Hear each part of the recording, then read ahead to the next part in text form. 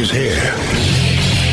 Now, broadcasting from the underground command post, deep in the bowels of a hidden bunker, somewhere under the brick and steel of a nondescript building, we've once again made contact with our leader, Mark Levin.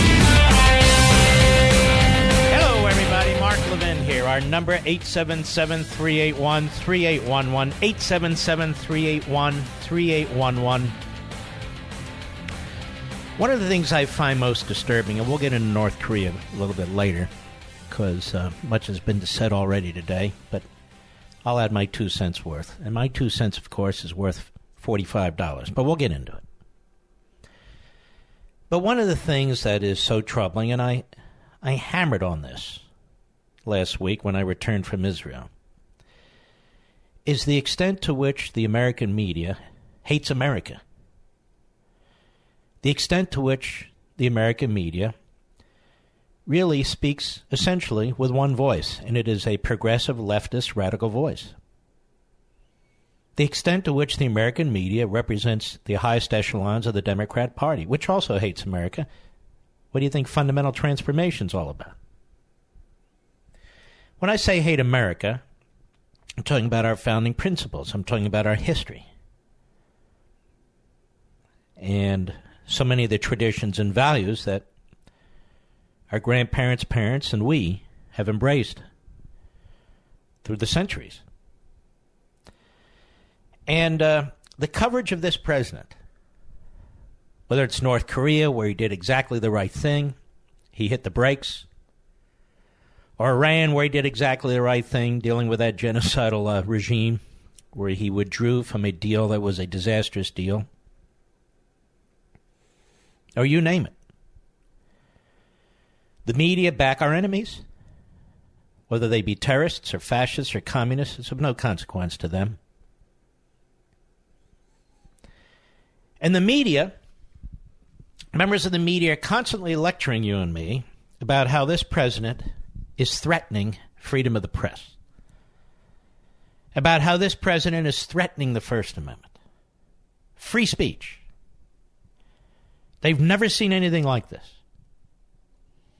About how this president lies. He's a serial liar. About how this president is mentally ill and mentally unstable.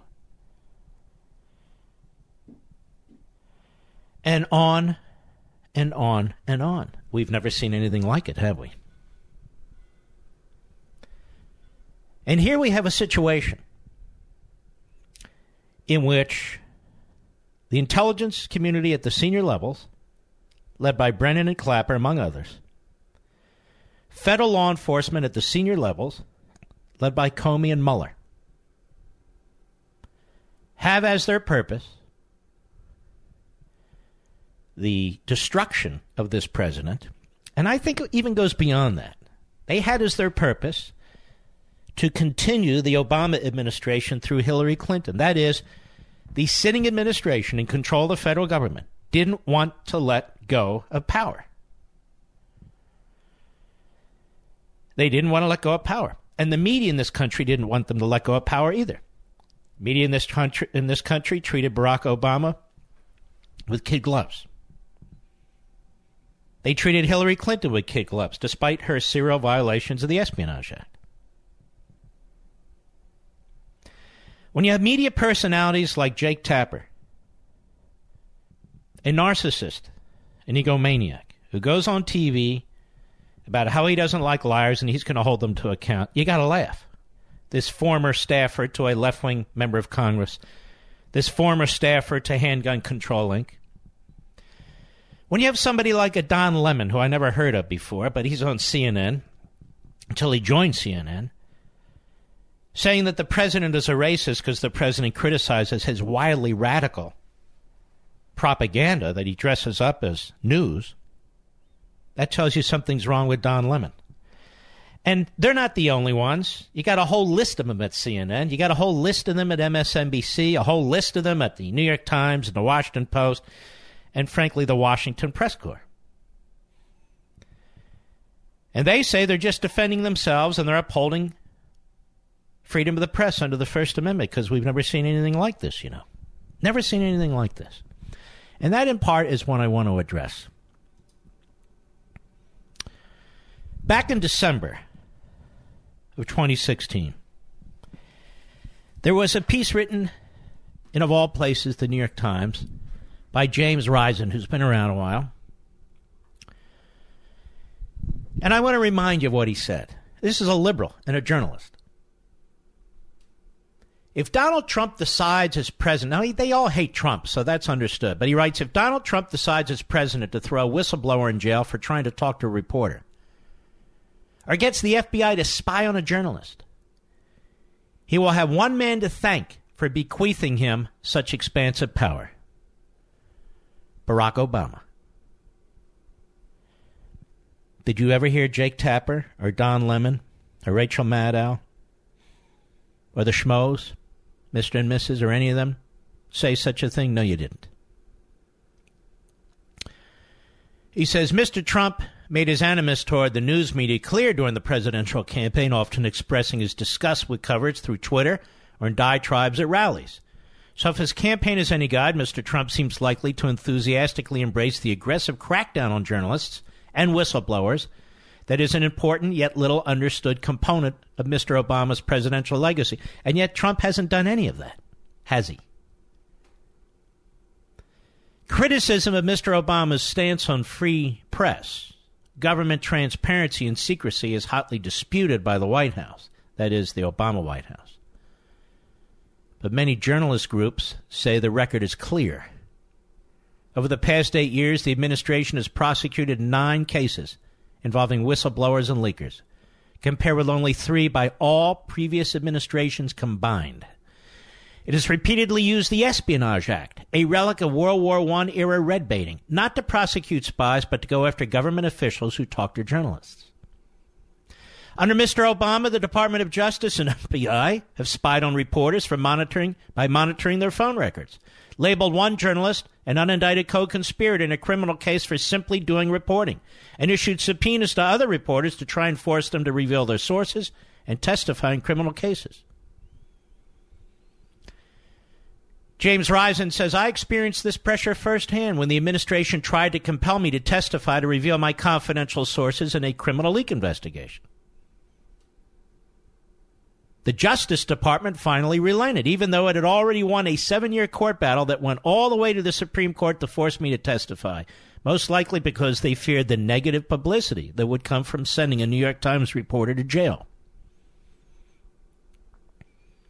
In an interview last May, President Obama pushed back on the criticism of his administration that he had been engaged in a war on the press. He argued that the number of leaked prosecutions his administration had brought had been small and that some of those cases were inherited from the George Bush administration. But critics say the crackdown has as much greater chilling effect on press freedom than Mr. Obama acknowledges. In a scathing 2013 report for the Committee to Protect Journalists, Leonard Downey, a former executive editor of the Washington Post, who now teaches at Arizona State University, said the war on leaks and other efforts to control information was, quote, the most aggressive I've seen since the Nixon administration when I was one of the editors involved in the Washington Post's investigation of Watergate. When Mr. Obama was elected in 2008, freedom groups had high expectations for the former constitutional law professor, particularly after the press had suffered through 8 years of bitter confrontation with the Bush administration. But today, many of those same groups say Mr. Obama's record of going after both journalists and their sources has set a dangerous precedent that Mr. Trump can easily exploit. Quote, Obama has laid all the groundwork Trump needs for an unprecedented crackdown on the press, said Trevor Timm, executive director of the nonprofit Freedom of the Press Foundation. Now, try as best you can, even though it's difficult, to ignore their attacks on Trump, who's done none of these things. It's all Obama. Dana Priest, a Pulitzer Prize-winning reporter for the Washington Post, added, Obama's attorney general repeatedly allowed the FBI to use intrusive measures against reporters more often than any time in recent memory. The moral obstacles have been cleared for Trump's attorney general to go even further, to forget that it's a free press that has distinguished us from other countries and to try to silence dissent by silencing an institution whose job is to give voice to dissent. The Obama administration's heavy-handed approach represents a sharp break with tradition. For decades, official Washington did next to nothing to stop leaks. Occasionally, the CIA or some other agency, nettled by an article or broadcast, would loudly proclaim it was going to investigate a leak, but then would merely go through the motions and abandon the case. Of course, reporters and sources still had to be careful to avoid detection by the government, but leak investigations were a low priority for the Justice Department and the FBI. In fact, before the George Bush administration, that's Bush 43, only one person was ever convicted under the Espionage Act for leaking, Samuel Morrison, a Navy analyst arrested in 1984 for giving spy satellite photos of a Soviet aircraft carrier to Jane's Defense Weekly, and he was later pardoned by President Bill Clinton. They go on, things began to change in the Bush era. You know, they got to throw in Bush, and of course Trump wasn't even president when this was written, so they have to bring that up. So again, ignore it. The Obama administration quickly ratcheted up the pressure and made combating leaks a top priority for federal law enforcement. Large-scale leaks by Chelsea Manning and later by Edward Snowden prompted the administration to adopt a zealous prosecutorial approach toward all leaking. Lucy Dalglish, a dean of the University of Maryland's Journalism School, recalls that during a private 2011 meeting intended to air differences between media representatives and administration officials, you got the impression from the tone of the government officials that they wanted to take a zero-tolerance approach. Now, that's what Obama did with the media. That's what Obama did with media sources, even though Obama was treated as a king and untouchable by the American media. The man who did more in modern American history to abuse the media, to abuse freedom of the press, to criminalize and charge, punish, and imprison matters related to reporting than any modern president is celebrated by the media. Donald Trump hasn't done any of this. And yet Donald Trump is said to threaten freedom of the press because he dares to defend himself publicly. He dares to use Twitter rather than go through the press. He dares to call out so-called journalists by their names and question their reporting. And the hostility of the media, the salivating, poisonous, vile hate that comes through the screen from everyone at CNN, everyone at MSNBC, and that comes through the writings of the New York Times and the Washington Post is obvious. And yet Donald Trump has done nothing to the media in this country. Nothing. He's done nothing to any reporter in this country. He's done nothing to any of their sources, as far as we know. And he has every right to do it. But he hasn't. So when you hear these fools, these leftist ideologues, these graduates from journalism school, many of whom have worked in politics before, who are partisan hacks, who claim to defend the freedom of the press, ask yourself, how have they defended the freedom of the press? What exactly have they done other than run their big mouths to try and drive out this president? What the hell have they done to defend freedom of the press? Nothing. Attacking the president, trying to push him out of office, character assassinating him, twisting his words, twisting his motives, is not protecting freedom of the press. It's abusing it. I'll be right back. Mark Levin.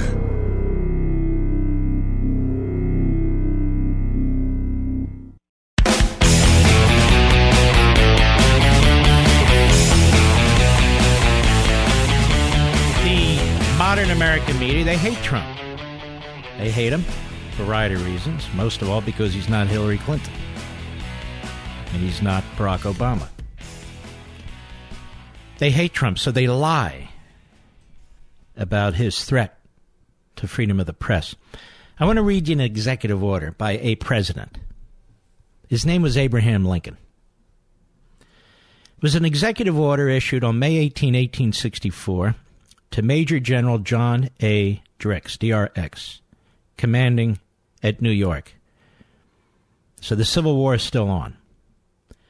Whereas there's been wickedly and traitorously printed and published this morning in the New York World and the New York Journal of Commerce, newspapers printed and published in the city of New York, a false and spurious proclamation purporting to be signed by the President and to be countersigned by the Secretary of State, which publication is of a treasonable nature, designed to give aid and comfort to the enemies of the United States and to the rebels now at war against the government and their aiders and abettors. You are therefore hereby commanded forthwith to arrest and imprison in any fort or military prison in your command the editors, proprietors, and publishers of the aforesaid newspapers, and all such persons as, after public notice has been given of the falsehood of said publication, print and publish the same with intent to give aid and comfort to the enemy. And you will hold the person so arrested in close custody until they can be brought to trial before a military commission for their offense. You will also take possession by military force of the printing establishments of the New York World and Journal of Commerce, and hold the same until further orders, and prohibit any further publication therefrom. That is from the American Presidency Project website. Abraham Lincoln. Abraham Lincoln. Has Donald Trump done anything like this? Donald Trump hasn't done anything like that. Donald Trump hasn't done anything like Barack Obama has done. Nothing. And yet you hear the hysteria from the radical leftist progressives who are dressed up as journalists all over cable TV and network TV, and who sit at home behind their computers and tap away at their keyboards and write pieces, news pieces, columns, editorials, telling you that this president, particularly this president, we've never seen anything like it, that this president is a threat to freedom of the press because he dares to fight back. He dares to call out newspapers and other publications by name. He dares to call out the reporters by name. He dares to challenge them. And in doing so, you see, he's a threat to freedom of the press. I'll be right back. If you have a moment, I want you all to go to BrickhouseLevin.com. Just go there and click on the Buy Now button so you can read the reviews. Over 1,200 five-star reviews, I might add, but this one caught my attention from Steve in Denver. I'm upset with Mark because he's got me hooked on Field of Greens. What a great product. Thank you, Brickhouse, for your amazing product and great customer service. I'm a monthly subscriber, and I won't live without it. And you're welcome, Steve, and subscribing is smart. You save money that way. Field of Greens is made with real USDA organic fruits and vegetables and helps boost your immunity using antioxidants, prebiotics, and probiotics. Plus, they offer a 100% satisfaction guarantee or your money back. Go to BrickhouseLevin.com or call 833-RING-BHN. Get 15% off your first order with promo code Levin. That's BrickhouseLevin.com or call 833-RING-BHN, promo code Levin. Conservative and proud of it. Call the Mark Levin Show at 877-381-3811. Then we get into this issue. Have we ever seen a president like this? I don't know. He's so out of the norm. I mean, he's so intemperate. He tweets. He speaks his mind. He has no governor on his mouth. I mean, he just goes off. We've never seen anything like this. Well, that's a lie, too. Obviously, their description is wrong, but it's a lie. There's even a piece written in the New Republic on March 25th, 2016. And these are not friends of Trump. So while they're pointing things out, they're still trashing him, like that James Risen, even though there was no reason to. The New York Times. But this is at the New Republic, which has become a radical left enterprise, even though in the past it wasn't as radical, but it was left. In fact, early on it was a magazine of the progressive movement, and Theodore Roosevelt used to write for it as a progressive. But let's take a look at what they have to say here. Have Americans ever placed anyone, and I'm not reading the whole thing, with the curious caterological makeup of Donald in the White House before? To find comparable presidents, we have to go back to the 19th century. John Adams, John Quincy Adams, Andrew Jackson, and John Tyler. While these 4 19th century presidents were all more qualified than Trump to set foot in the White House, see, they take their shots, but ignore all that. They did share his reckless temperament. The history lesson should make Americans wary of Trump, as 3 of the 4 were doomed to unsuccessful one-term presidencies. That's not why I'm reading this to you. That's that guy's hackneyed, predictable comment. But let's look at some of the history. Though John Adams, our second president, was an intellectual powerhouse, his fiery disposition caused him problems throughout his political career. As biographer John Ferling has noted, Adams' great failing seemed to be his volcanic temper, which could explode with such suddenness and so little provocation that some of his colleagues feared that passion occasionally eclipsed reason. At the Continental Congress, fellow delegates liked to pick Adams' brain, but they saw him as too unstable to be a leader. Thus, the admission of Adams' character in the musical 1776, that he was too obnoxious and disliked to draft the Declaration of Independence, hews closely to reality. Now, this is them writing. As President, Adams exhibited a Trump-like contempt for his cabinet, most of whom disagreed strongly with his policies. And like Trump, the only advisor Adams ever took seriously was a member of his own family, his wife, Abigail. Now, these are lies about Trump. It's not my point. Trump does not stand alone. When you look at him compared to other presidents, in his temperament, in his passion, his forthrightness, and his transparency. They're trying to trash Trump and these former presidents. Forget about that. Just follow the point. In early 1800, Secretary of War James McHenry resigned in the wake of a vicious tirade by the president. In writing of the incident to a family member, McHenry described Adams as totally insane. Of course, Adams was a genius. We know that. Adams also had little tolerance for dissenters in the media. On the 9th anniversary of the storming of the Bastille, he signed the Alien and Sedition Acts, which punished journalists who made what were deemed false, scandalous, and malicious statements against government officials with both hefty fines and prison sentences. Really? He threw journalists in prison? And fined them? Our second president, one of our founders, one of the signers of the Declaration and the Constitution, he did that? Trump didn't do that. While Adams tried to pass off his draconian measure as the handiwork of his fellow Federalist Alexander Hamilton, the former Treasury Secretary considered it an act of tyranny. Hamilton also argued that an ungovernable temper made Adams unfit to govern. American voters apparently agreed. Adams lost the election in 1800 to Thomas Jefferson by 23 points. Adams' eldest son, John Quincy, had an even harder time getting along with his fellow man. As our sixth president wrote in his diary, my political adversaries call me a gloomy misanthropist, and my personal enemies an unsocial savage. Biographer Paul Nagel describes him as notorious for his harshness, tactlessness, and even rudeness. Like Trump, writes the left-wing writer, who was once a Democrat, Adams had no use for party loyalty. His only allegiance was to himself. As a young Federalist senator from Massachusetts, he repeatedly sided with the Democratic Republicans. This sounds more like John McCain, with all due respect. The Federalist Party honchos were greatly relieved when he resigned his seat in 1808. This undiplomatic man turned out to be a good diplomat, but his success had more to do with his towering intellect than his people skills. And it goes on. Just as a second-grade Donald Trump punched his music teacher, the 10-year-old John Tyler bound and gagged his schoolmaster, whom he left for dead. And like Trump, our 10th president was not only combative, but lusty, too. And he goes on about that. Andrew Jackson, who served for 2 terms in between John Quincy Adams and Tyler, was the one fired president who ranks high in the polls taken by historians. Like Trump and Tyler, the young Jackson liked to punch people out. Trump didn't like to punch people out, but that's my point. Stay with me.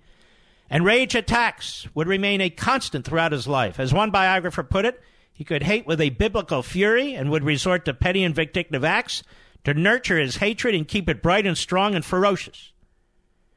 Of his brief career as a senator from Tennessee in the late 1790s, Thomas Jefferson observed he could never speak on account of the rashness of his feelings. And it all goes on. According to Evis Thomas's book, Ike's, that is Dwight Eisenhower, bluff, when President Dwight Eisenhower, a.k.a., quote, the terrible temper Mr. Bang, told aides that his mother had taught him how to control his emotions, they would respond sotto voce, and she didn't do a very good job. But Ike was self-aware enough to hire his son John as his assistant staff secretary in his second term. In John's presence, Ike would give himself permission to lose it, figuring that he would thus be able to keep himself in check the rest of the time, a strategy that was largely successful and so forth. Now, why am I reading this to you? To give you some perspective that you'll never get from Jake Tapper or Don Lemon or Wolf Blitzer, that you'll never get from Joe Scarborough or Mika Brzezinski, Chris Matthews, or any of the rest of them, that you'll never get from Acosta, from the New York Times and the Washington Post. Donald Trump is not a danger to the media. He's not a danger to freedom of the press. He's not locking up anybody. He's not going after anybody. Donald Trump is not an insane, ranting, emotional wreck. He knows exactly what he's doing. He's not unusual in this regard at all, and yet the media in this country wants you to believe that he is. What is unusual going on right now is that the media, as a profession, the media have thrown in with the criminal activities of the top echelon of the FBI and our intelligence community. They've thrown in with the Kremlin and the Hillary Clinton campaign and the DNC on the dossier because they seek to unseat a president of the United States. That's what's unique about this time. Not Trump. There's nothing weird about Trump. There's nothing outrageous about Trump. When you look at, again, at the long history of this country, 250 years, then you understand Donald Trump. What you won't understand are the media. The media in this country. And the reason we have a media like this in the country is the reason we have public schools that we have in this country, or the universities and colleges of the sort that we have in this country, or Hollywood. Very unpatriotic that we have in this country, because the progressive ideology for the last 100 years has taken hold on numerous institutions. We can't vote out members of the media. We can't vote out teachers. We can't vote out professors. We can't vote out actors and actresses. We can vote out presidents.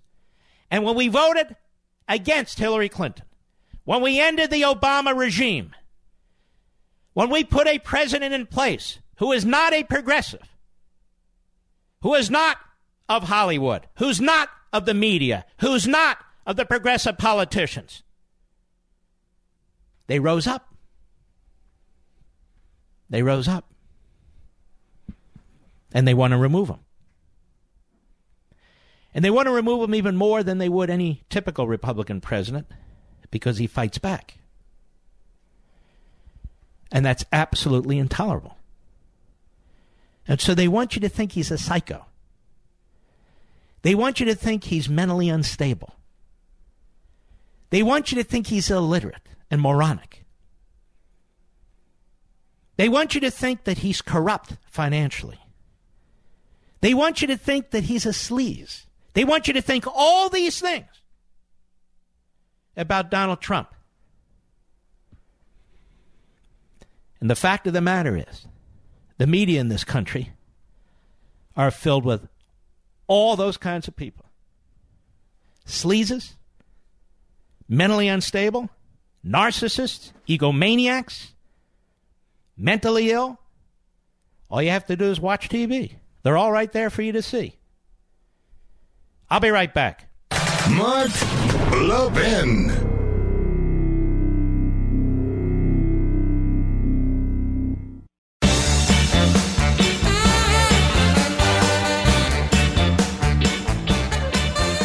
questions we keep hearing, about me, our radio fans and my Fox fans is, okay, we hear you on radio, we watch you on Fox. Why do we need Levin TV? Because it's a totally different format. I do radio on radio. I do my cable TV show on cable, and Levin TV is totally different. There's no commercials. And I can cover issues differently. When I do radio, obviously there's no graphics, there's no visuals. You got to use your own mind, which is very, very cool. It's a totally different format. When I do Fox, they have the clock, the certain segments that we have and certain visuals that they allow. And we do that show. And when we do Levin TV, I make all those decisions. It's totally different. Those of you who have it know exactly what I'm talking about. The other thing is Levin TV is one show. It's the marquee show, but it's one show on CRTV. We're very proud of CRTV. It's called Conservative Review TV, and all our hosts work very hard. All our hosts actually produce real programs. They don't have to be begged to produce programs. This is what they do. This is what they want to do. And you know many of them. You know Michelle Malkin and Steve Crowder and Andrew Wilkel and Phil Robertson and so many other wonderful people. So you really ought to check us out. We cover stories that you won't see anywhere else, or we cover them in a way that you won't see anywhere else. I was on Steve Crowder's show the other day. We had a blast. I really like him a lot. He is a very, very sharp guy. And, of course, Andrew Wilkel, I've known for 15 years. He started as my substitute on my Sunday show on WABC. Michelle Malkin, who doesn't know her and the great work that she's done? And there's a whole bunch more. Try us out for 30 days, absolutely free. It's absolutely free. And use promo code Levin, that's Levin, you'll get $10 off an annual pass. So it goes from $99 to $89, which is a few dollars a month. $89 for the entire year, all the programs. You can't get cable for a month for $89. You can't get cable for 1 month for $89. We give you a whole year. And how do you watch us? You can watch us on your smart TV through Roku. You can watch us on your iPhone, your Android, your handheld device. You can watch us on your iPad, your laptop, your PC. There's so many ways to watch us. And we're expanding that too. So try us out for 30 days absolutely free. Use promo code Levin and you'll get the $10 off the annual pass. And by the way, setup is really quick. It's very easy to get to watch us within 5 minutes. Because you'll call this toll-free number, and they'll tell you how to set it up. And here's the number. And by the way, it's a lot easier than watching it on cable, where you have to bring somebody into the house. You got to have a cable run to your house. We don't do that. Or satellite. We got to get a guy, put a dish up. None of that. Call 844-LEVIN-TV. That's 844-LEVIN-TV. And we'll get you going. You'll check it out for 30 days. See what you think. 844-LEVIN-TV. 844 LEVIN-TV. Well, let's take a caller here, shall we? Let us go to Paul, Youngstown, Ohio, on the Mark Levin app. How are you, sir? Hey, thank you very much for taking my call. I appreciate it. Yes, sir. Hey, what I want to cover is I'm in healthcare, specifically pharmaceuticals. I am a pharmacist. Any literature in the healthcare... Oh, I think we're supposed to hate you. That's right. That's right. Any literature that you want to publish, if you're a researcher and you want to publish in the pharmaceutical literature, in the healthcare literature, you have to declare conflicts of interest. It is a part of the standard procedure on there. So that if you've done a study, let's say on a certain drug, and I can see that for XYZ Pharmaceutical, you've been a consultant for them, you've accepted research funds, you've been a speaker for them, and that can help me get a feel for, if you might be kind of biased in your opinion of this drug. Now, I'm not saying, opinion pieces or editorials. I'm talking about legitimate research, like we would talk about a news story as opposed to an op-ed piece. Got it. And wouldn't it be nice if we would...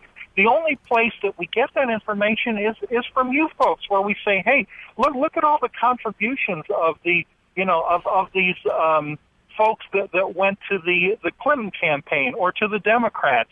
That gives you an idea that you don't get that background information in other places, and I think it's very important. Another thing, I hate it. Any Associated Press article is anonymous. All the byline is Associated Press. All right. Thank you for your call, sir. Here's what I would like to add to this. Kind of add on to what he said, but a little differently here. Early on in our country, there were newspapers, there were pamphleteers, and none of them claimed to be objective, unbiased news sources. They claimed to be news sources, but they would align with a particular party, or they would align with a particular movement, or they would align with a particular group, and you would know it.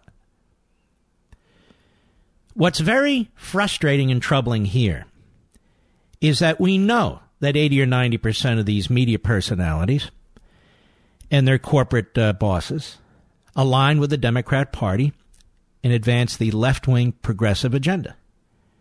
How do we know? Well, we see it. We hear it. We read it. That's how we know. And many of them are former Democrat staffers on Capitol Hill and elsewhere. So they pretend to be objective when they're not objective. They pretend to be bringing you the news when they're not bringing you the news, certainly not untainted by their own ideology. There's something to be said to returning to the day when these media outlets and these media personalities formally align themselves with the party or ideology that they represent.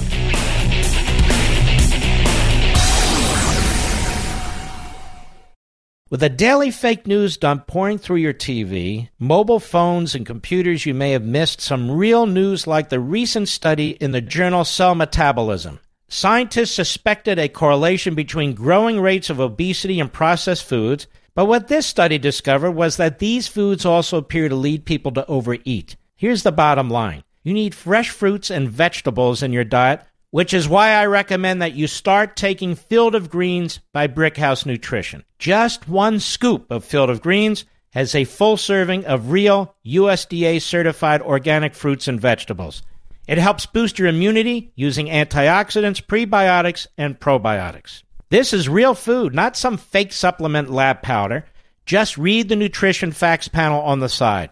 Go to BrickhouseLevin.com, that's BrickhouseLevin.com, and you'll get 15% off your first order with the offer code Levin. You know you're not going to start cooking fresh fruits and vegetables, so let's not pretend. Just get 1 full cup of fruits and 1 full cup of vegetables every day with Field of Greens. Go to BrickhouseLevin.com, BrickhouseLevin.com, offer code Levin. He's here. He's here. Now, broadcasting from the underground command post, deep in the bowels of a hidden bunker, somewhere under the brick and steel of a nondescript building, we've once again made contact with our leader, Mark Levin. Hello, everybody. Mark Levin here. Our number, 877-381-3811, 877-381-3811. So the media are denying that there was a spy or spies in the Trump campaign. Well, who made this up? Well, Trump's a liar, don't you know? New York Times first reported this last Thursday. We went over it in great detail. That will be a best of show on Memorial Day. Talked about an informant who questioned 3 Trump campaign activists. So the media, again, splitting hairs, say he's an informant, not a spy, and that he wasn't implanted. Well, of course he was implanted. So the media resist the facts that are put out by the New York Times. The New York Times reversed course. And they take seriously a fool like James the Clapper, where he goes on and he says, well, actually, they were there investigating Russia, not Trump. And the concern was that the Russians were everywhere, interfering with our election. Now, but notice, as a brilliant caller said last night, and I want to repeat it, well, then why didn't they have informants in all the campaigns? Why did they have an informant at the DNC since the Russians hacked the DNC emails? So that argument doesn't make any sense. And James Clapper was on CNN yesterday. CNN, where he is a paid contributor. Listen to this with Jake Tapper, the phony host journalist. Cut 14, go. Caputo says that he told the Intelligence Committees, House and Senate, and Mueller's team that a second individual who worked for the U.S. government approached an intermediary, a friend of his, and offered up Hillary Clinton's missing emails.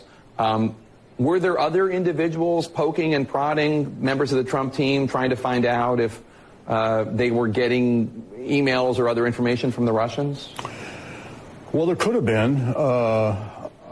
I don't know what this is about, and I don't actually know what Mr. Caputo was referring to. But the inference I drew from that was there was another informant from some other part of the federal government. I'm not aware of that. You're not aware of any. When you say there could be, do you know of other? You never say never, but I'm not aware of I wasn't aware of the first one, and nor should I have been. See, because Jake, you're so dense. These were FBI informants. He was the director of national intelligence. And the way it's supposed to work is they don't work together. Because we're not supposed to have domestic intelligence operations like the old KGB and other fascistic or communist, whatever, totalitarian regimes, Jake. So Clapper wouldn't know about it unless he or one of the agencies under him, the CIA or something, had an informant in the campaign. This is the FBI. So how would Clapper know? Quite different than a FISA application, that is a counterintelligence investigation, which, even though led by the FBI and signed off by individuals in the Justice Department like Sally Yates, the intelligence community would know about it because it involves national security related to intelligence and foreign policy and that sort of thing. And, of course, Clapper made it clear in his interview with Chuck Todd, and we played it yesterday, some time ago, more than a year ago, that had there been a FISA application issued, warrant issued, based on a FISA application, he would have been aware of it. He said there was none. He was lying then because, of course, now we know there was one, and it was extended 3 different times. So that's Jake Tapper, who's obviously lying or is an ignoramus. And I want to use this microphone, as Jake claims to use his television camera, to tell the truth, to smoke out the idiocy, the fake news, the attacks on our freedom of the press, and the dishonesty of the people at CNN. Just wanted to point that out. I'm going to get to North Korea, but I want to get to something else first. This Time, used to be Time Magazine. I don't think it exists anymore, so Time Magazine is a website now called Time. Although I'm reading here that there is a Time Magazine. Okay, great. Wasn't aware of that, so there you have it. Now, full disclosure, my beautiful, brilliant wife, Julie, once worked for an organization called Freedom Partners, which is part of the Koch nonprofit operation. And so I want to put that out there so nobody says, well, you never told us. Well, now I just told you. But she once worked there. She doesn't work there now. Now, having said that, I want to read this to you. Koch-backed group, immigration group, wants voters to press Congress to act on immigration reform. In other words, amnesty. Hello, amnesty. An advocacy group backed by the Koch brothers focused on the Hispanic community is sending out a new round of mailers urging constituents to contact lawmakers on both sides of the aisle to support a comprehensive immigration bill. In other words, no wall, no elimination of this nonsense that they have, this chain migration. I don't even like comprehensive immigration reform. It's not that. Orchestrated by the Libre Initiative, Libre, the mailers are part of a 7-figure campaign by the Koch network to push Congress to act on immigration reform. So you see, these liberal Republicans now are pushing this. And the Koch network is pushing them. The immigration plan the network supports includes a permanent solution for dreamers, immigrants who came to the country undocumented with their parents when they were children, and $25 billion to enhance border security. Both Democrats and Republicans are responsible for reaching a permanent legislative solution for dreamers, said Daniel Garza, president of the Lieber Initiative. Acting now would unlock the potential of the dreamers, promote economic opportunity, and strengthen our communities. Lieber Initiatives and Freedom Partners Chamber of Commerce, another group backed by the Koch network, announced the seven-figure campaign last month. The launch of the campaign was accompanied by a television ad featuring former President Barack Obama, an anomaly for the network, which almost universally backs conservative candidates and policies. Well, among those they're pressuring, ladies and gentlemen, is Senator Ted Cruz in Texas. So, if you think the Koch brothers are conservatives, they do some conservative things, but they're not. I'm just telling you here. This is my opinion. I'm not speaking for anyone in my family or anybody else, although my wife agrees with me. When it comes to national security, they're with Rand Paul, not Ted Cruz. And when it comes to immigration, when it comes to an issue like this, they're with the left. They're with the left. Now, I just want to point this out. Why? How do you think MS-13 gang members get here? There's a great piece by my buddy Daniel Horowitz over at Conservative Review. I want to strongly encourage you to go over there and check it out. ConservativeReview.com. And he points out, this means more MS-13 people coming into the country. Why? It also means more MS-13 people who are dreamers becoming here, becoming legalized and then citizens. Why? Because unless they take affirmative steps to commit crimes, they're here for good. And even if they take steps to commit crimes, our laws are such a mess, it's almost impossible to get rid of them. We try, and you can. It's not easy. I'll give you an example. People come into this country illegally. The president's talked about it. They're not deported immediately. It's catch and release. They're caught. They're given a court date in front of an administrative law judge, usually a year or two away, and most of them don't show up. That's how you get MS-13 members in this country. So the point is, these liberal Republicans, the Democrats, and the Koch brothers, they're not addressing this. They're not addressing this. They want you to think everybody here is a dreamer. So they use the word dreamer. They don't, and I've told you 1,000 times, they don't call our kids dreamers. Do they? They don't even talk about American citizen kids as dreamers. So I wanted to point that out. Because if I don't point it out, nobody else will. We'll be right back. Mark Levin.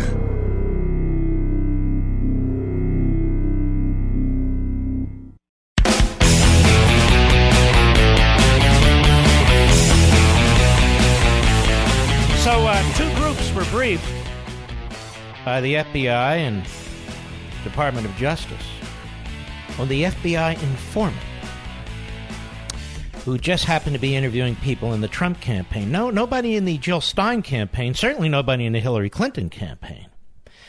And Adam Schiff and all of them, the Rockettes and the pom-pom boys and girls in the Democrat Party, they've announced that there's nothing new here. Move along, move along, move along. So there's an informant, no big deal. There's a dossier funded by the Hillary Clinton campaign and the DNC involving the Russians, no big deal. The dossier was used to get a warrant to spy on an American citizen without really telling the judge, no big deal. American citizens were unmasked by the prior administration, no big deal. The Logan Act, an act that's never been used in modern times against an American citizen. The Deputy Attorney General at the time, the Acting Attorney General in Obama holdover, Sally Yates, uses it as a way to set up a retired lieutenant general, a hero, Michael Flynn, no big deal.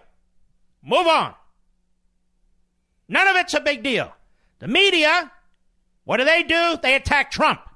Oh, Trump's a liar. Trump's a this. Trump's a... Not only that, they take the perpetrators, Comey, Clapper, Brennan, and they give him airtime. The case of Brennan, he's paid for and hired by NBC, as I understand it, to be a commentator. Clapper is paid for and hired by CNN, as I understand it, to be a commentator. Comey is on every one of these programs. They're laughing. They're patting him on the back. He's hawking his book. The three amigos, right there. Obama is busy screwing over the people in Chicago, putting this monstrosity, which is his library, in a place where the people don't want it, pressuring local officials, zoning officials to give him what he wants, getting a massive money deal, he and his wife, from Netflix, which is run by a left-wing kook, in my humble opinion. That's where they are, never having to ask a question about anything. Nothing. Meanwhile, the Russians interfered in our election. Did you know that, ladies and gentlemen? Do you know when they interfered in our election? During the administration of Barack Obama. He's not held to account. Comey's not held to account. Clapper's not held to account. Brennan's not held to account. Lynch isn't held to account. Holder's not held to account. Susan Rice isn't held to account. None of them. None of them. That was the administration that was in charge. They were the ones who were supposed to protect us from the Russians. They didn't do any of it. They were busy surveilling with a human spy, maybe more than one, electronically, perhaps on wires, the campaign of the Republican. And the Democrats say, nothing new here, what's the big deal? And the media say, Trump's a liar, Trump's a liar, Trump's unhinged. Pretty sick, isn't it? Pretty damn sick. And yet this is where we are. This is where we are. All right. Let's take a few calls here. I've got more to say on this Well, you know what? I'm going to say it now in North Korea. The president has handled this beautifully. 3 Americans are out. Our Navy is positioned with offensive nuclear subs and 3 aircraft carrier groups right off the peninsula of Korea. We've got economic sanctions in place. They're going to increase the sanctions. The president is doing all he can possibly do, short of going to war, to protect this nation from a rogue punk who inherited his country from his father. And his father inherited it from his father. And his father inherited it from Joseph Stalin. And the president decided today that he wasn't going to go forward with this summit, and he should have said that. You've got this other country trashing John Bolton, trashing the vice president of the United States, threatening war. For 3 days, as I understand it, the Secretary of State and the State Department couldn't even get a hold of their opposite parties in order to set up this summit in Singapore. So the president said, all right, forget it. I'm here. You want to talk to me, but forget it. And all day long, the Democrats, who hate Trump, so they stand up for UN, who hate Trump, so they stand up for the mullahs in Iran, who hate Trump, so thereby they hate Israel, and they stand up for Hamas against Israel. Those Democrats, no problem with spying. You know how they deal with spying? Just define it another way. No, these are informants. They weren't in play. No, they just kind of talk to people. Oh, okay, sorry.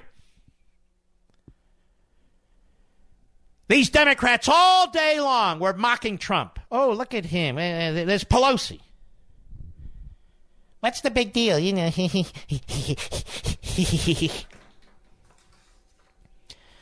Whose best days are behind her, no doubt about it. Pelosi thinks it's really fun. Matter of fact, cut 5, Mr. Producer. Go ahead. I think it's a good thing for Kim Jong-un. Here you had a thug, a person who killed his own family members, a person who runs a police state, being legitimized by the President of the United States. Yeah, you're much like Cuba, where your president was all excited about putting an embassy there, or much like Syria, where you were very excited about meeting the current genocidal murderer's father. Remember that? Go ahead, Pelosi. They were on a par with each other. He got global recognition and regard. He's the big winner. And when he got this letter from the president saying, okay, never mind, he must be having a giggle fit. See, Pelosi hates America.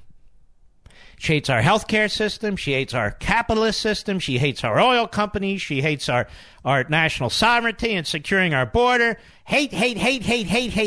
So immediately she runs to the microphone with her dentures falling out of her mouth and her eyes popping out of her head. And she immediately runs to the microphone. See the president? He didn't have a meeting. President has the upper hand here. He has the upper hand here. North Korea blew it. They blew it big time. They get nothing. Zero. I'll be right back.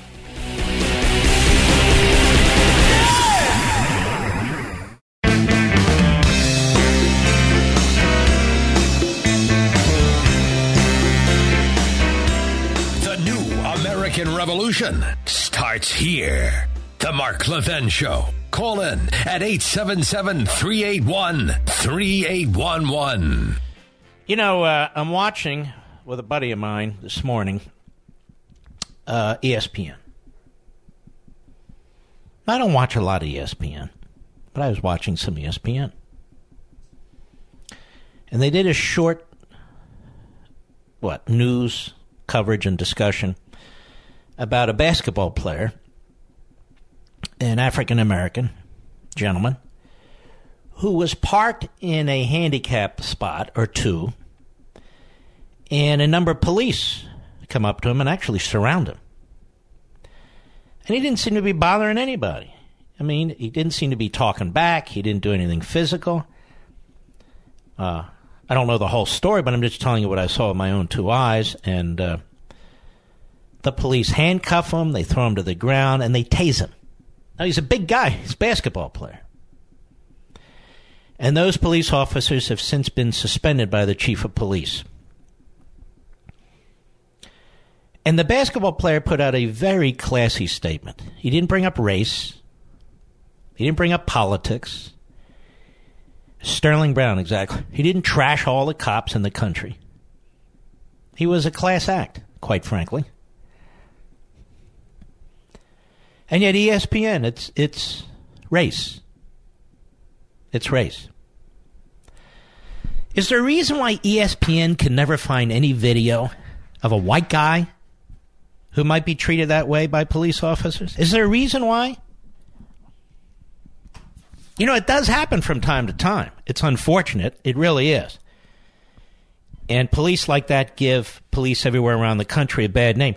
But to leave the impression that this only happens because somebody's an African American, I would like to know, have they ever seen video anywhere, online, anywhere, of a white guy being treated like that? It's all over the place. But they don't show it.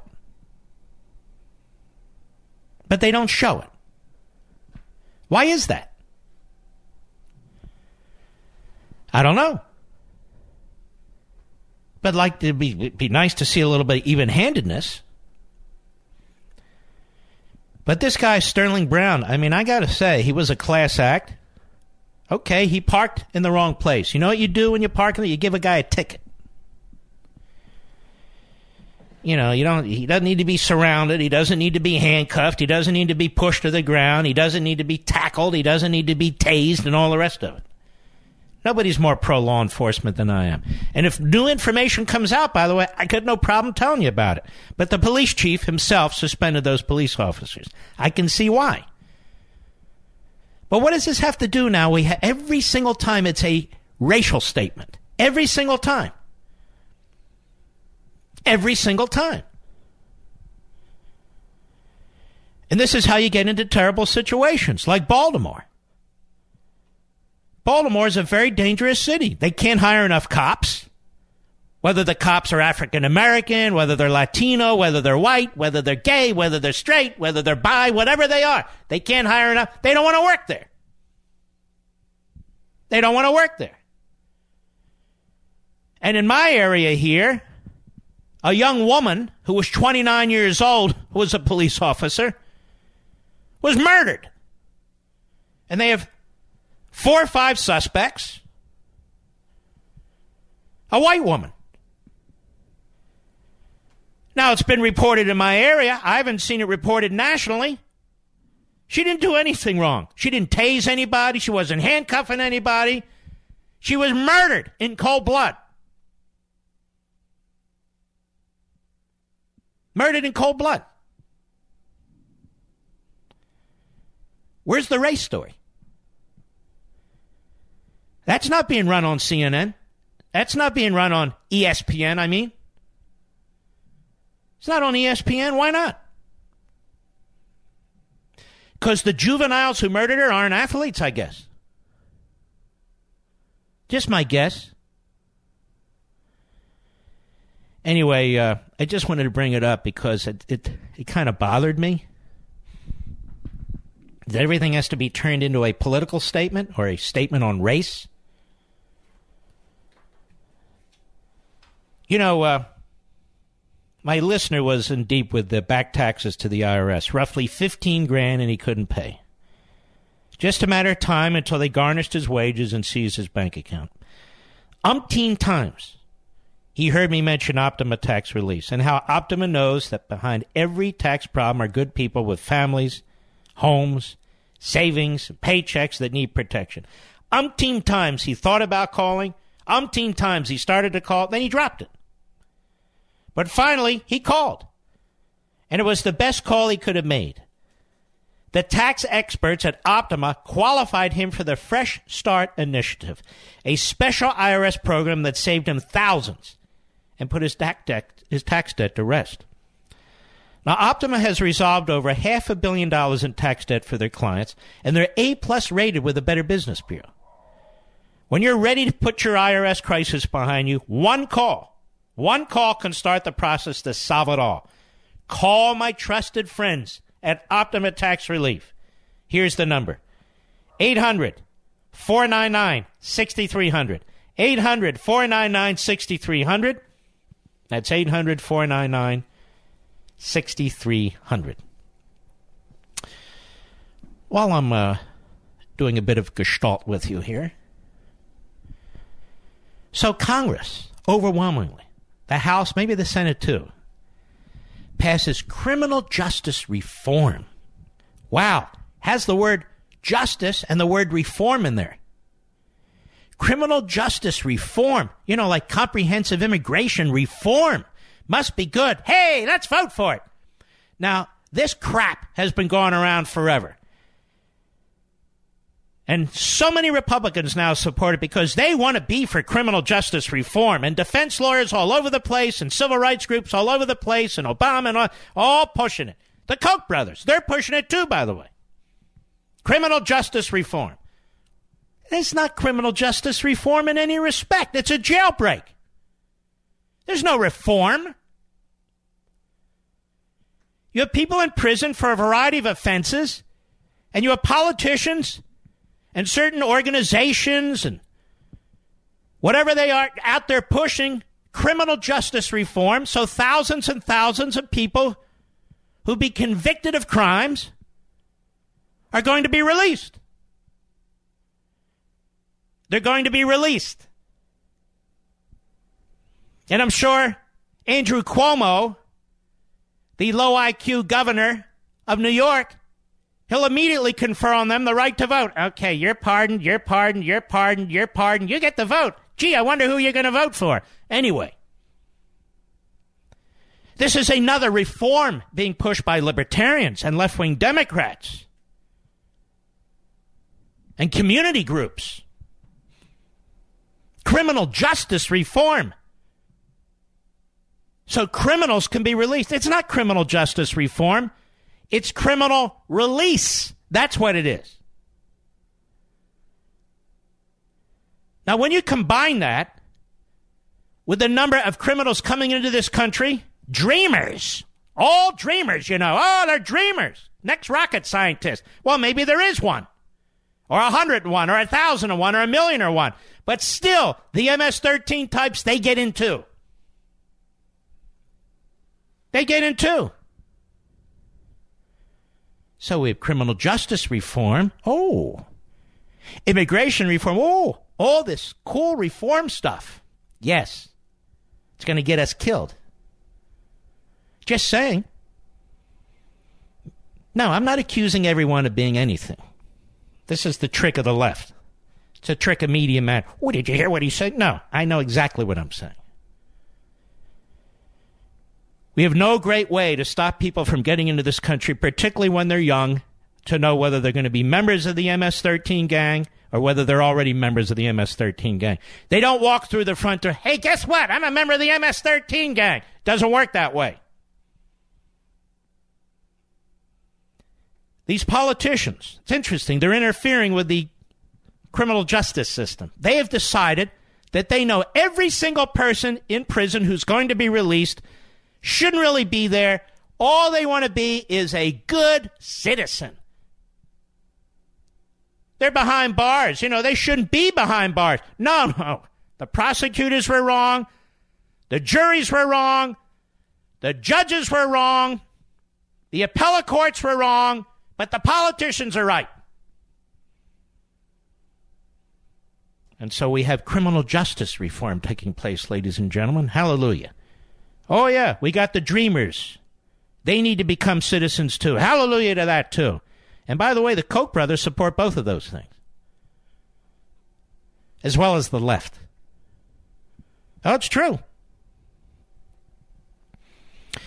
Now, back to North Korea. Robert Menendez, who was one step away from being a felon in federal prison, in a cell with a guy named Bruce. Yes, Robert Menendez. He was on CNN today. And, of course, when it comes to North Korea, what does he do? He trashes the president. Cut 6, go. The art of diplomacy is a lot harder than the art of the deal. Yeah, really? Like staying the art of staying out of prison. That's pretty tough for you, too, isn't it, pal? Go ahead. Surprised at North Korea's actions. We've been down this road through 3 different administrations. But what this is a failure of the Trump administration's... See, these people are so thoroughly contemptible, ladies and gentlemen. The President of the United States is trying. He's trying to reverse what's been done in the past. He's using our military in a very responsible way. He's using diplomacy in a very responsible way. And you see, this is a failure. What's a failure? Well, we were going to have a summit, now we don't. That's not a failure. That's a tactic. That's a tactic. Will somebody please give this guy a free trip to the Dominican Republic? As I understand it, he enjoys this. Give him a trip to the Dominican Republic. Maybe with a few girls on the side. Oh, I didn't mean that. Forget it. Well, you can Google his name, find out for yourself. Then we have Jim McGovern, Democrat of Massachusetts. I can't wait to hear what he has to say. Cut 7, go. Well, I don't think anybody should be surprised that when you run international affairs like it's a TV reality show... See, they got TV reality shows. Is that what he's doing? They're there, coming to the defense of a genocidal mass murder and his family in North Korea by trashing our own president.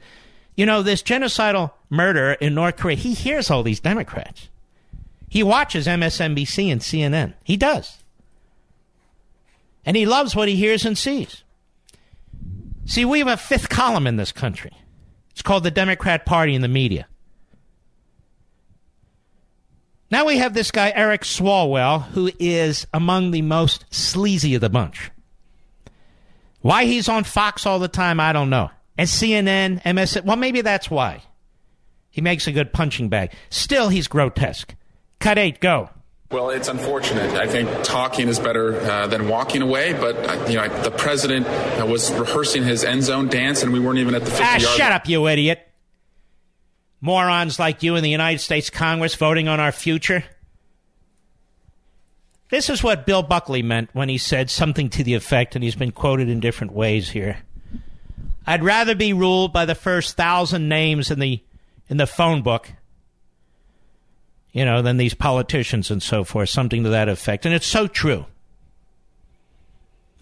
And let us not forget Wendy Sherman. Who the hell's Wendy Sherman? Well, she worked for Clinton. We got to have the Democrats, the conga line of left-wingers, the great successes of the Carter administration and the Clinton administration and the Obama administration. Yes.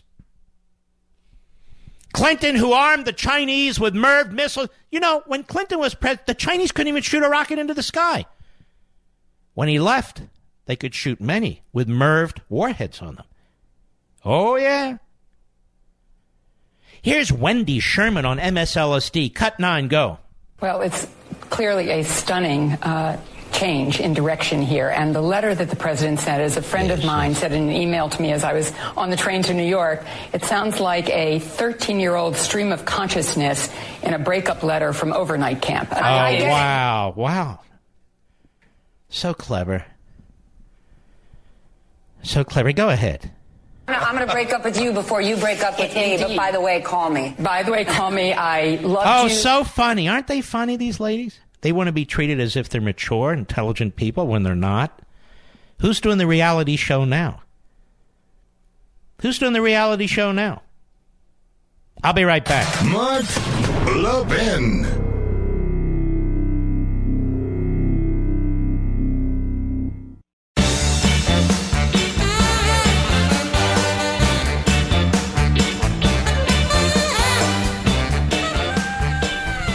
Who the number one requested speaker is at the Reagan Library, Mr. Producer? I'm the number one requested speaker at the Reagan Library. Time and time again. I just thought I would mention that because I love the Reagan Library. And one of the reasons I love the Reagan Library is all the wonderful people who go there. When I go there, they're just... You folks who meet me at the Reagan Library, you invigorate me. You inspirit me. You really do. Come from all over the country, all over the state of California.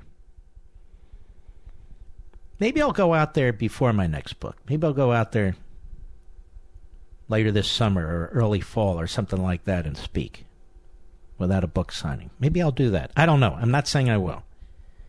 Just flirting with the idea because I really enjoy going there and meeting all you folks. I really do. I've had my share of mechanics calling me saying they found something wrong that needs replacing when I've taken my car in for an oil change. Those surprise high repair bills are terrible, especially when you're not covered by a manufacturer's warranty and you're paying out of your own pocket to fix them. That's why I strongly encourage you to get extended vehicle protection from CarShield. If your car has 5,000 to 150,000 miles, CarShield can save you from paying for high repair costs. Replacing your engine or even a simple sensor can cost thousands. When you're protected by CarShield, you can have your favorite mechanic or dealership fix for your car. It's your choice. CarShield also provides 24/7 roadside assistance and a rental car, while yours is being fixed for free. They do it for free. Get covered by the ultimate in extended vehicle protection. Get CarShield. We have it on our 2010 Camaro, and I'm glad we do. Call 800-CAR-6100, 800-CAR-6100, and mention code Levin. Or visit carshield.com, that's carshield.com, and use code Levin, Levin, and you'll save 10%. That's carshield.com or 800-CAR-6100. In both cases, use code Levin, and you'll save 10%. A deductible may apply. This is a wonderful, wonderful service. It really is. And it's the ultimate in extended vehicle protection. And yes, we got it for our Camaro. And I would strongly encourage you to do the same thing. All right. Let's take a call. Scott! Staten Island, New York, the great WABC. Go. Mark, thanks for taking my call. Yes, sir. Sir, I'm going to be honest with you. I lost my train of thought because I was waiting on hold and listening to you, and I was getting very angry listening to all those names that you were throwing out, how horrible they are. These politicians. Yes, exactly.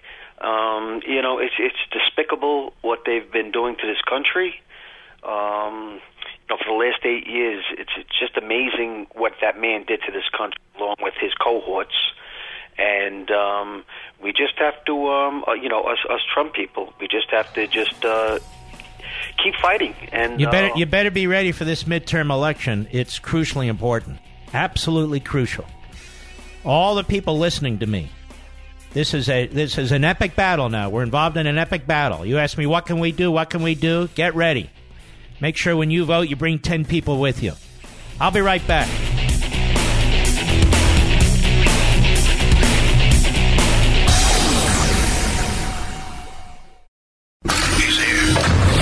He's here. Now, broadcasting from the underground command post, deep in the bowels of a hidden bunker, somewhere under the brick and steel of a nondescript building, we've once again made contact with our leader, Mark Levin. Hello, everybody. Mark Levin here. Our number, 877-381-3811, 877-381-3811. We cover these issues very, very seriously. You hear us. We get into history and the law and the Constitution. It's not like we're some quasi-coherent cable host. It's very, very important we get this right, particularly when we're on the radio. We will cover these issues with you. Many of the callers have been waiting a long time, but I want to cover a couple more issues, if I may. You've heard about the NFL. We talked about this yesterday. If players are going to be on the field during the playing of the national anthem, they are to be respectful and they're not to take a knee. If they don't want to be, they get to stay in the clubhouse, the locker room. The players' union is very upset about this. They weren't consulted. I have 2 words for the players' union. Screw off. You players' union representatives, you can only go so far. You're not an owner. You're not an owner. And you represent the players. You don't represent the owners, and you don't represent, more importantly, the fans. That's the bottom line. But then I read here in the Hill newspaper, various NFL players are reportedly discussing different forms of protesting in response to a new policy requiring players to stand for the national anthem. Quote, I talked to a former NFL player yesterday who has said that players are already talking about other ways in which they can protest. NBC's Craig Melvin said on Today. Melvin did not specify which players he spoke to or what other forms of protesting they were considering. Other journalists, including NFL media reporter Jim Trotter, said they are also hearing of some players considering other forms of protest, including staying in their locker room for the national anthem. That's not a protest. They said you can stay in your locker room.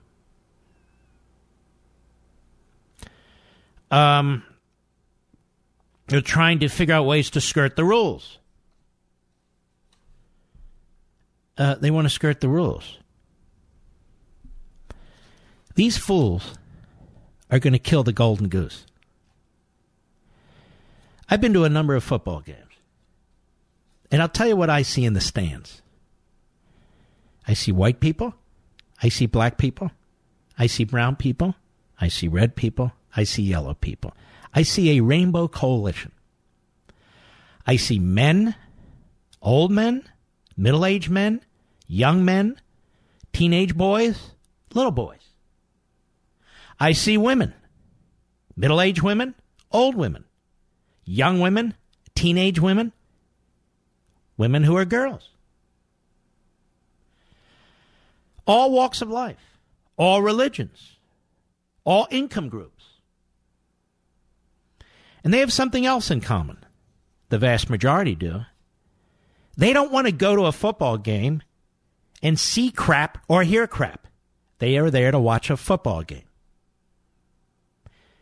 We could care less what some fullback, offensive lineman, linebacker, receiver, safety thinks about anything except their sport. We could care less. And not only that, fans pay a hell of a lot of money to go to a football game. They pay a hell of a lot of money for their seats. They pay a hell of a lot of money for their soda, for their beer, for their pretzel, for their hot dogs, for their hamburgers. They pay a hell of a lot of money, much of which goes into the pockets of those who are protesting or would protest. And I would tell the sportscasters out there, most of whom are liberal, you are totally disconnected from the American people. Not all of you, but too damn many of you are the mouthpieces for the players' union. And the mouthpieces for the players. They're your sources. They're your contacts. You want to be loved. We, who are not sportscasters, just fans, we could give a damn about being loved by the players. They need to be loved by us. By us. And the spin, well, we're not showing disrespect to the military. We're just showing social injustice. First of all, I am sick and tired of this phrase, social injustice. If you want to do something about social injustice, then get the hell out of football and go into the streets and do whatever it is that you think you need to do. And same with these clown sportscasters. Again, not all of them, but too damn many of them. Yes, I agree. I agree. Social justice. Look at the history. Look at that. We don't want to hear it. We don't want to hear it. Not from the sportscasters, not from the players, not from anybody. We're going to the game to watch you play catch, to watch you hit each other, to watch you run, to watch you get into the end zone, to watch you kick a ball through the uprights. That's why we're going. I know you think this is demeaning. You're getting paid millions and millions of dollars for it from us. Now, I know this is going to offend, but we really don't care what you think about politics. We really don't care what you think about the culture, about the police, about the military, or anything else. We could care less what you think about any of that. That's not why we're there. We're there to watch you hit each other, to play catch, to run, to score, to screw up, whatever it is. That's why we're there. They get it in baseball. They get it in hockey. They get it in basketball. They get it in bowling, archery, soccer. They get it everywhere. But suddenly, football, they don't get it. And they're going to look for ways to skirt the rules. Well, they can skirt the rules all they want. And if the league and the owners don't come down on them, then we will skirt football. We just will. We can watch college football. We can watch college football. There's 1,000 things we can do. 1,000 things we can do. The players do not run football. They may have a union, but they're not in charge. That's correct. They are not in charge. Pay attention, players, and your union. You're not in charge. You're not owners. Yes, owners. Did I say owners? I meant owners. You're not an owner. You don't get to call the shots. You don't get to call the shots. And in the end, we, the people, are in charge. That's how capitalism and the market system works. See, there'd be no players' union if there weren't any teams. There'd be no teams if it wasn't for us. Now, the players may think they're all powerful. They're not. They're the weakest link. They're the weakest link. We don't have to buy their jerseys. We don't have to buy what they're advertising on TV. We don't have to buy anything. And if we remove ourselves, they don't get the salaries they want, the pensions they want. But they can have their union all they want. I have a union here, too. The Screen Actors Guild. I belong to this crap union. And let me tell you something. I don't even have a choice. In order to do what I do, I have to pay into this crap union that I cannot stand. That I cannot stand. I'm in the Screen Actors Guild with all the goofballs from Hollywood. I pay enormous confiscatory dues as a condition of broadcasting. I will never back this union shop, this closed union. You would think that the players' union would have something more important to represent their players on, like the head injuries and this, that, and the other, whatever. I'm no expert. But if it's the union and the players against the American people, including the fans in the stands, we will win. I'll be right back. Mark Levin.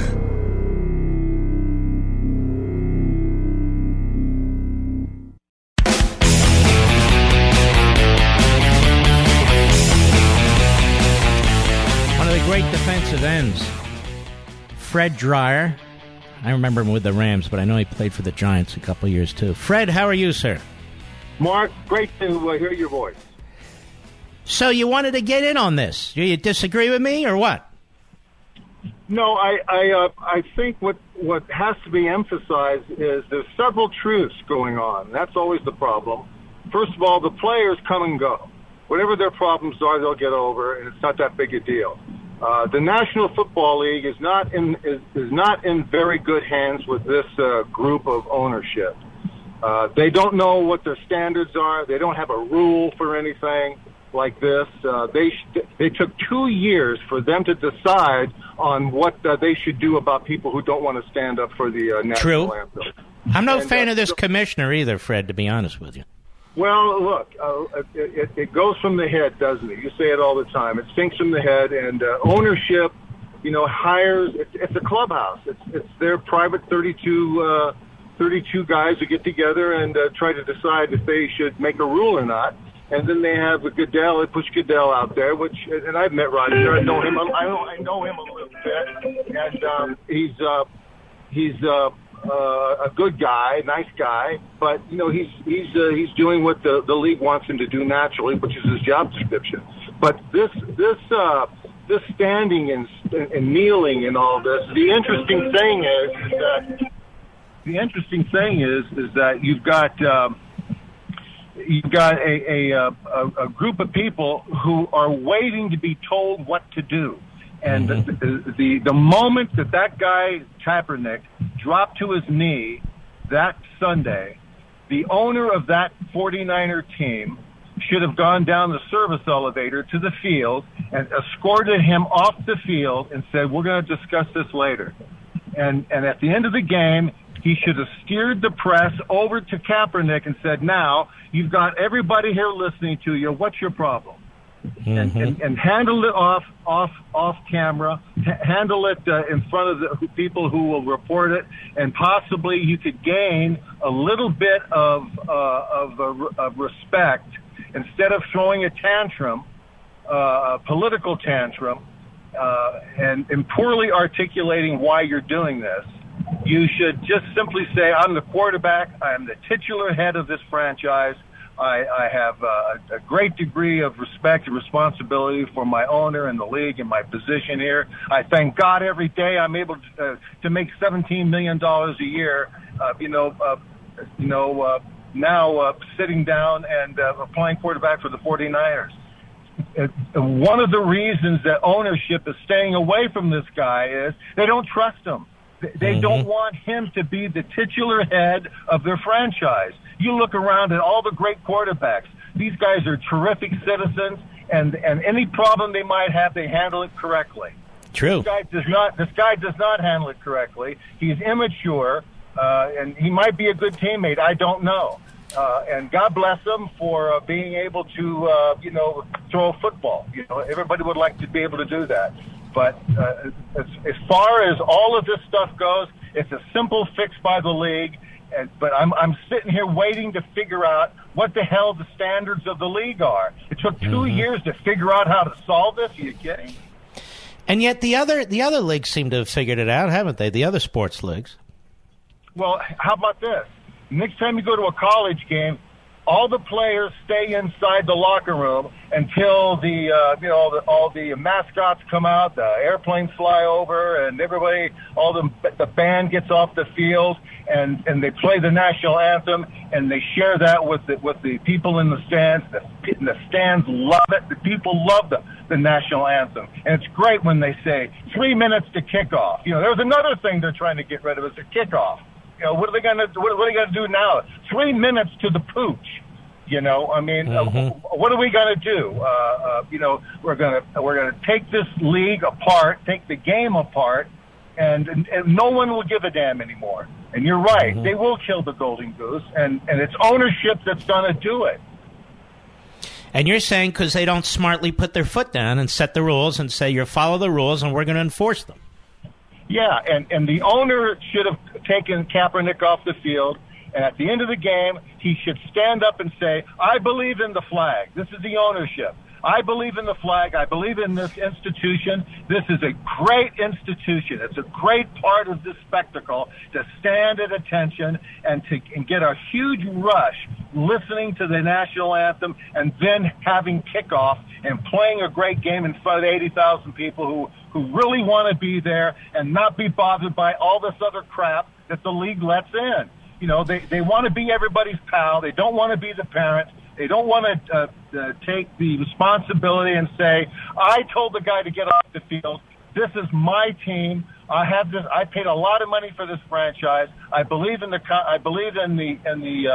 principles of the league and getting together with everybody and having a great afternoon, which is kicked off and started by the national anthem, and everybody's going to take part in it. That's what I believe. And if he doesn't want to do it, he's not going to play.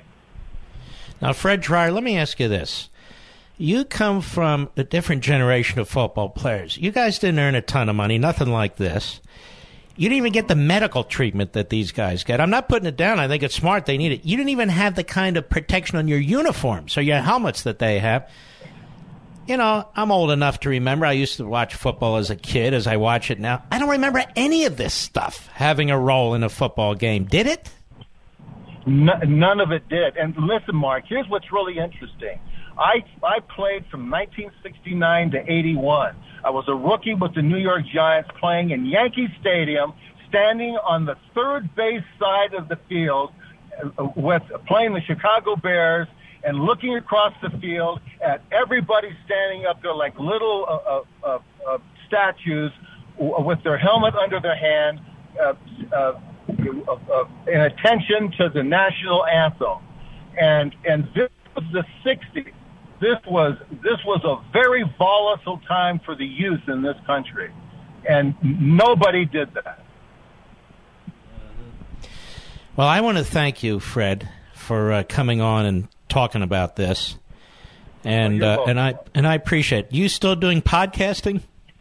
Yeah, we're at CRN right now, and we're doing podcasts, and we're doing our sports lounge with Mike Horn, and we're at crntalk.com, and we're in the process of developing our show, and like we're trying to grow it and get our listenership in order, and we're plugging away out here.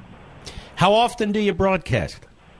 We're every Wednesday right now for an hour from 4 to 5 West Coast time. I got to start listening to this. Problem is 4 to 5 great. West Coast time is when I'm on the air. But the good thing about a podcast is I can listen to it later, right? Yeah, that's right. You can listen to it later, and on the weekends it replays itself too in certain. All right, Fred. That music means I got to go. God bless you, man, and thanks for your outstanding input. I much appreciate it. We'll be right back.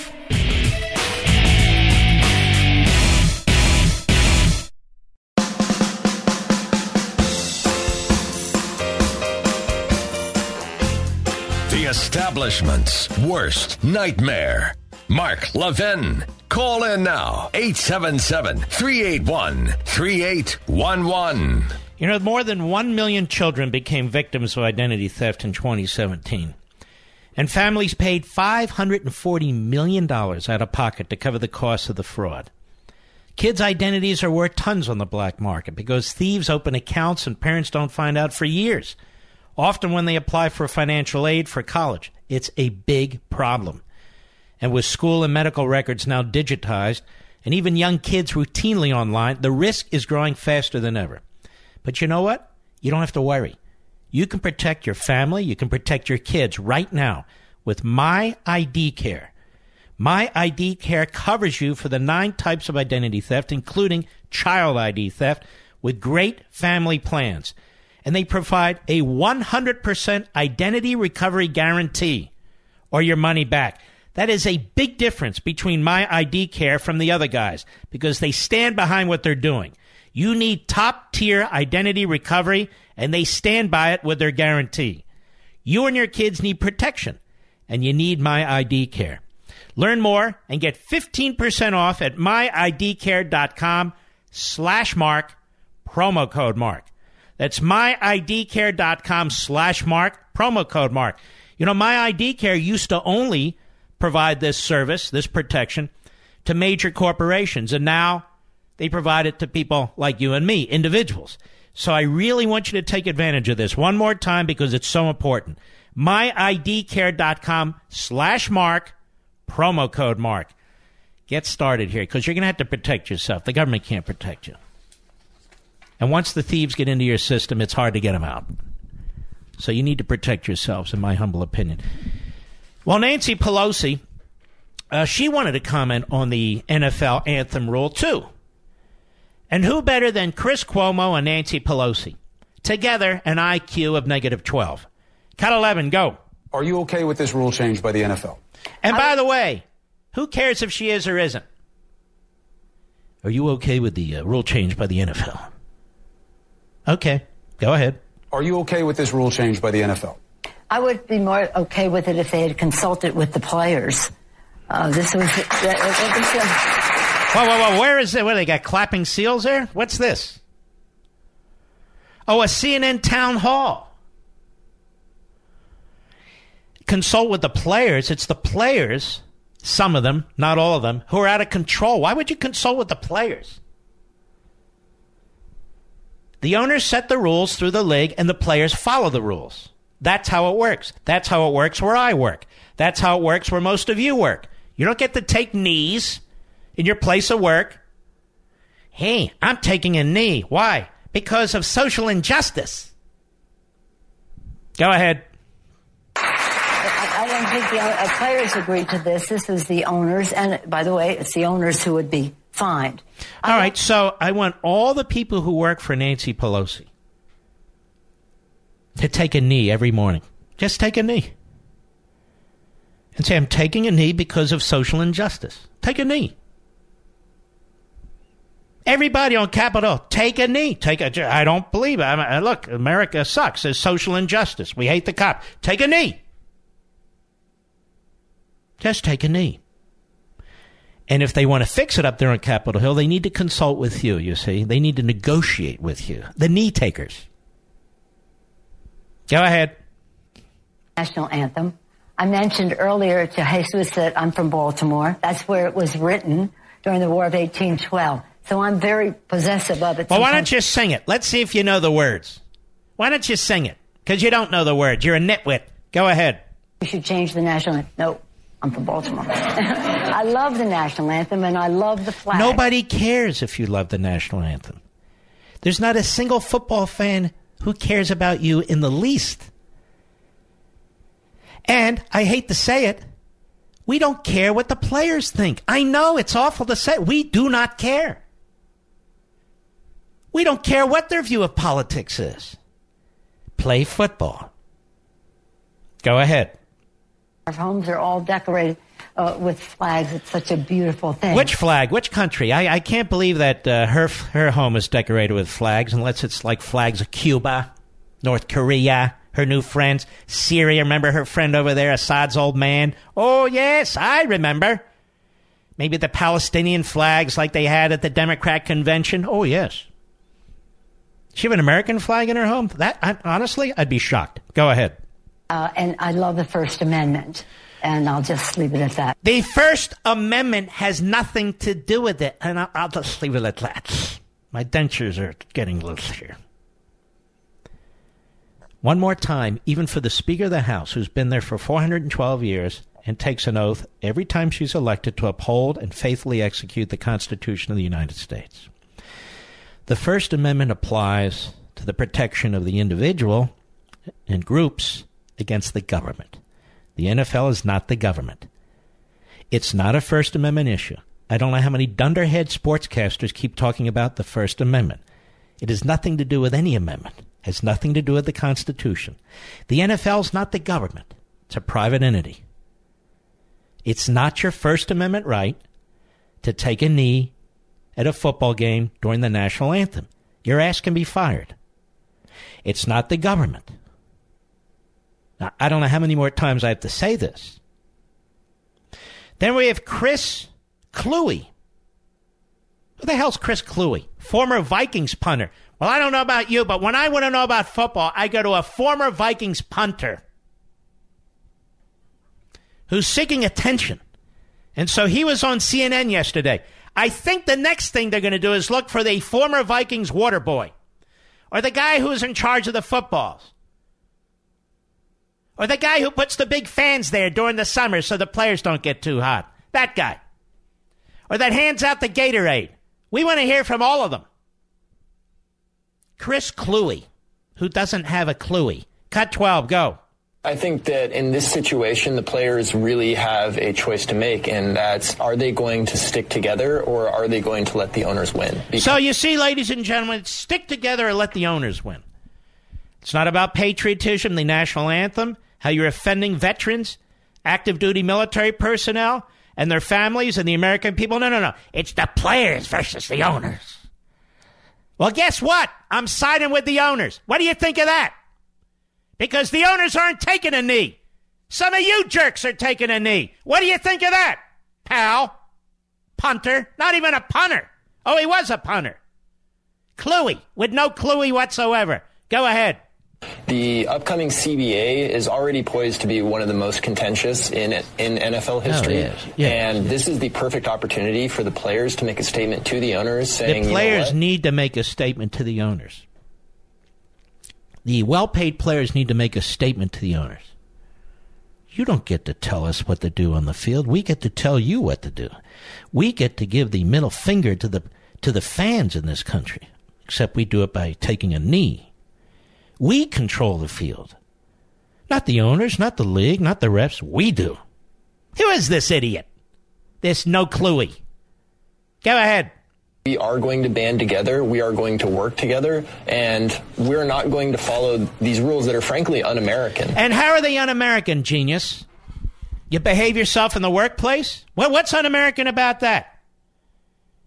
You dimwit. Go ahead. You know, if all the players decide, hey, none of us are going to take the field, we are all going to... You know what? I dare you to do it. I dare you to do it. Go on strike. Get off the field. Go ahead and do it, pal. Particularly you guys who are retired, really tough guys, Mr. Punter.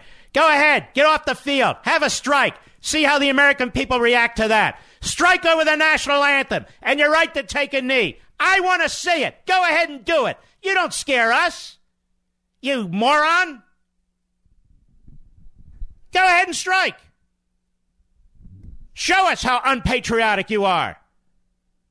I got no problem with that whatsoever. Stay in the damn locker room and don't come out. We'll watch college sports. We'll play sports ourselves. The hell, you're going to hold a gun to the head of the American people? This isn't even a matter of the players' union versus the owners. It's the player union versus the American people and the football fans, who are some of the most patriotic people in the country. You jerk, Kluwe. Go ahead. This is a guy who made a fortune and has a pension kicking a damn football over the place. Now he thinks he's Patrick Henry. Go ahead. societal standpoint, but it's also good from a player's bargaining standpoint. Oh, well, that's what we're all about. You players certainly don't get paid enough. You want to shake down the fans some more? See, the owners don't pay the players, ladies and gentlemen. You do. When you buy a $12 hot dog or an $8 soda or a $14 beer or $20 to park, why do you think those prices are so high? To pay schmucks like No Cluey, that's why.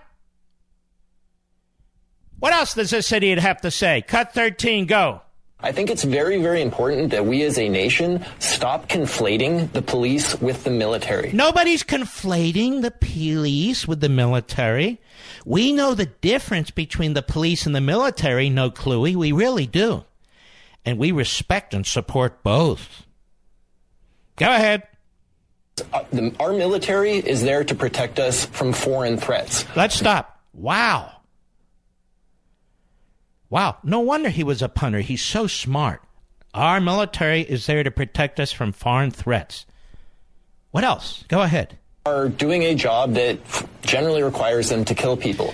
Generally requires them to kill people? You know, the vast majority of people in the military have never killed anybody. So we have a low IQ former punter with the perfect name, Cluey, a.k.a. No Cluey, telling us about our military. Our military is there to kill people. Well, if necessary, yes, but it's there to protect us. That's what it's there for, No Cluey. Now, what about our police? Can't wait for this one. Go ahead. Police are civil servants designed to uphold justice. That's a completely different job than our military. No, they're not designed to uphold justice. That's what the court system does. The police are there to enforce the law. Not to mete out justice, to enforce the law. For instance, if a football player is in a bar and he starts a brawl and he punches somebody, he's to be arrested, thrown in jail, and then the justice system kicks in. Understand? No, you don't understand, No Cluey. Go ahead. And the fact that we're starting to bring those two closer and closer together, that's what authoritarianism is. That's Who is bringing those two closer and closer together, Schmo? The police and the military? Who is this idiot? Seriously. I never even heard of him before. Minnesota. What do you got here? Go ahead. Is making those two the same thing, making your military your police. And so our military are not our police, and our police are not the military. This is why the American people can't stand you and people like you. Because now you're trying to put down the police to suggest they're like the military because they want to kill people. Isn't that what he's saying, Mr. Producer? You jackass. Go ahead. We need to be aware as a country, not just NFL players, but everyone, that the fact that we are going further and further down this path is a very, very dangerous path to be treading. Yes, it's a very, very dangerous path that we're going down. Very dangerous path that we're going down. The police are becoming like the military. And, of course, the military, it requires them generally to kill people. And the more they get together and the more they're the same, it's very, very authoritarian. Now, the next time you hear some moron sportscaster tell you, this isn't an attack on the military, it's not an attack on the police, it's about social injustice, remember what Mr. Chris No Cluey, former Vikings punter, had to say. It's all about the military, it's all about the police, and it's all about trashing the country. I'll be right back. Mark Levin.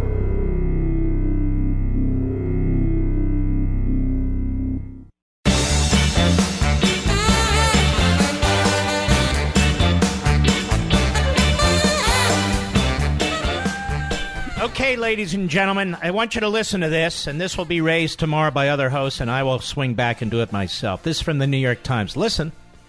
Concerned by Trump, some Republicans quietly align with Democrats. Since Donald Trump began dominating American politics more than 2 years ago, Democrats concerned about his policies and behavior have taken solace in a group of influential Republicans who have consistently assailed the president as anathema to the values of their party and the country more broadly. In the past, however, influential liberal donors and operatives have gone from cheering these so-called never-Trump Republicans to quietly working with them and even funding them. Through invitation-only emails and private off-the-record meetings, they have formed a loose network of cross-partisan alliances aimed at helping neutralize President Trump and preventing others from capitalizing on weaknesses in the political system that they say he has exploited. While this network has mostly skewed electoral politics, some involved see the potential for it to help from an ideological and possibly financial platform to back candidates, including a centrist challenge to Mr. Trump in 2020, possibly from within the Republican Party, even a third party. All right, ladies and gentlemen, the Benedict Arnolds have now been revealed. They're working with the Democrats, being funded by many wealthy Democrats, to undermine the president and undermine you, potentially to run candidates within the Republican primary against this president next time around. This is the big story for tomorrow from the New York Times by Ken Vogel, for whom I have nothing but contempt. But the fact is, this article has told you a lot. If you're a Republican who's concerned about the health, I'm reading of this, of the liberal order and alarmed over the destruction of the norms of American democracy, there's no reason you shouldn't be willing to work with a Democrat who's equally concerned about those same matters, said Jerry Taylor, a Republican who's president of the Niskanen Center, a moderate think tank that grew out of the Libertarian Cato Institute. Unbelievable. Unbelievable. Shouldn't be surprised, but I'm more disgusted than anything else. More disgusted. The threat from within. The evil from within. We'll talk about it some more, as I say, tomorrow on Levin TV and on radio. And I'm sure the other hosts, now that I've alerted them to it, they ought to swing back and deal with this too. Ladies and gentlemen, sure, you could have harsh treatment to look younger, but why on earth would you do that to your face? Seriously. Listen to Joanne from Connecticut. My husband looks 10 years younger using Genucel. He saw results the first day he used it. I've also had remarkable results. Can't be without it. Imagine the bags and puffiness under your eyes gone. And watch those sagging, droopy eyelids disappear. That's years off your appearance. Genucel by Chamonix is an easy choice. Genucel contains natural ingredients for incredible results safely and quickly. It's as simple as that. In fact, with immediate effects, you'll see results like Joanne's in as little as 12 hours or your money back. Guaranteed. Right now is the perfect time to try Genucel's brand new Genucel Eyelid Lift for droopy, sagging eyelids. Order Genucel today and get the brand new Genucel Eyelid Lift absolutely free. Go to Genucel.com. That's Genucel.com. Better yet, call 800-SKIN-604. 800-SKIN-604. Call now, and express shipping is also free. Again, 800-SKIN-604, 800-SKIN-604, or Genucel.com. A coalition, many of the same groups working to quickly mobilize mass protests across the country if Mr. Trump acts to impede the special counsel investigation. In other words, the never-Trumpers are working with the left to take out the president. The never-Trumpers are working with the Democrats and the left and their sugar daddies to take out the president and to stop his agenda. Now that they're open, now that they're in the open, now that they're exposed, now we can engage. I will get into this more thoroughly tomorrow as only I can. I hope you'll be with us. In the meantime, have a great night. We salute all those in the armed forces and the police officers and firefighters and emergency personnel out there. And I'll see you tomorrow. Enjoy Levin TV. Don't forget, tomorrow, right here. God bless.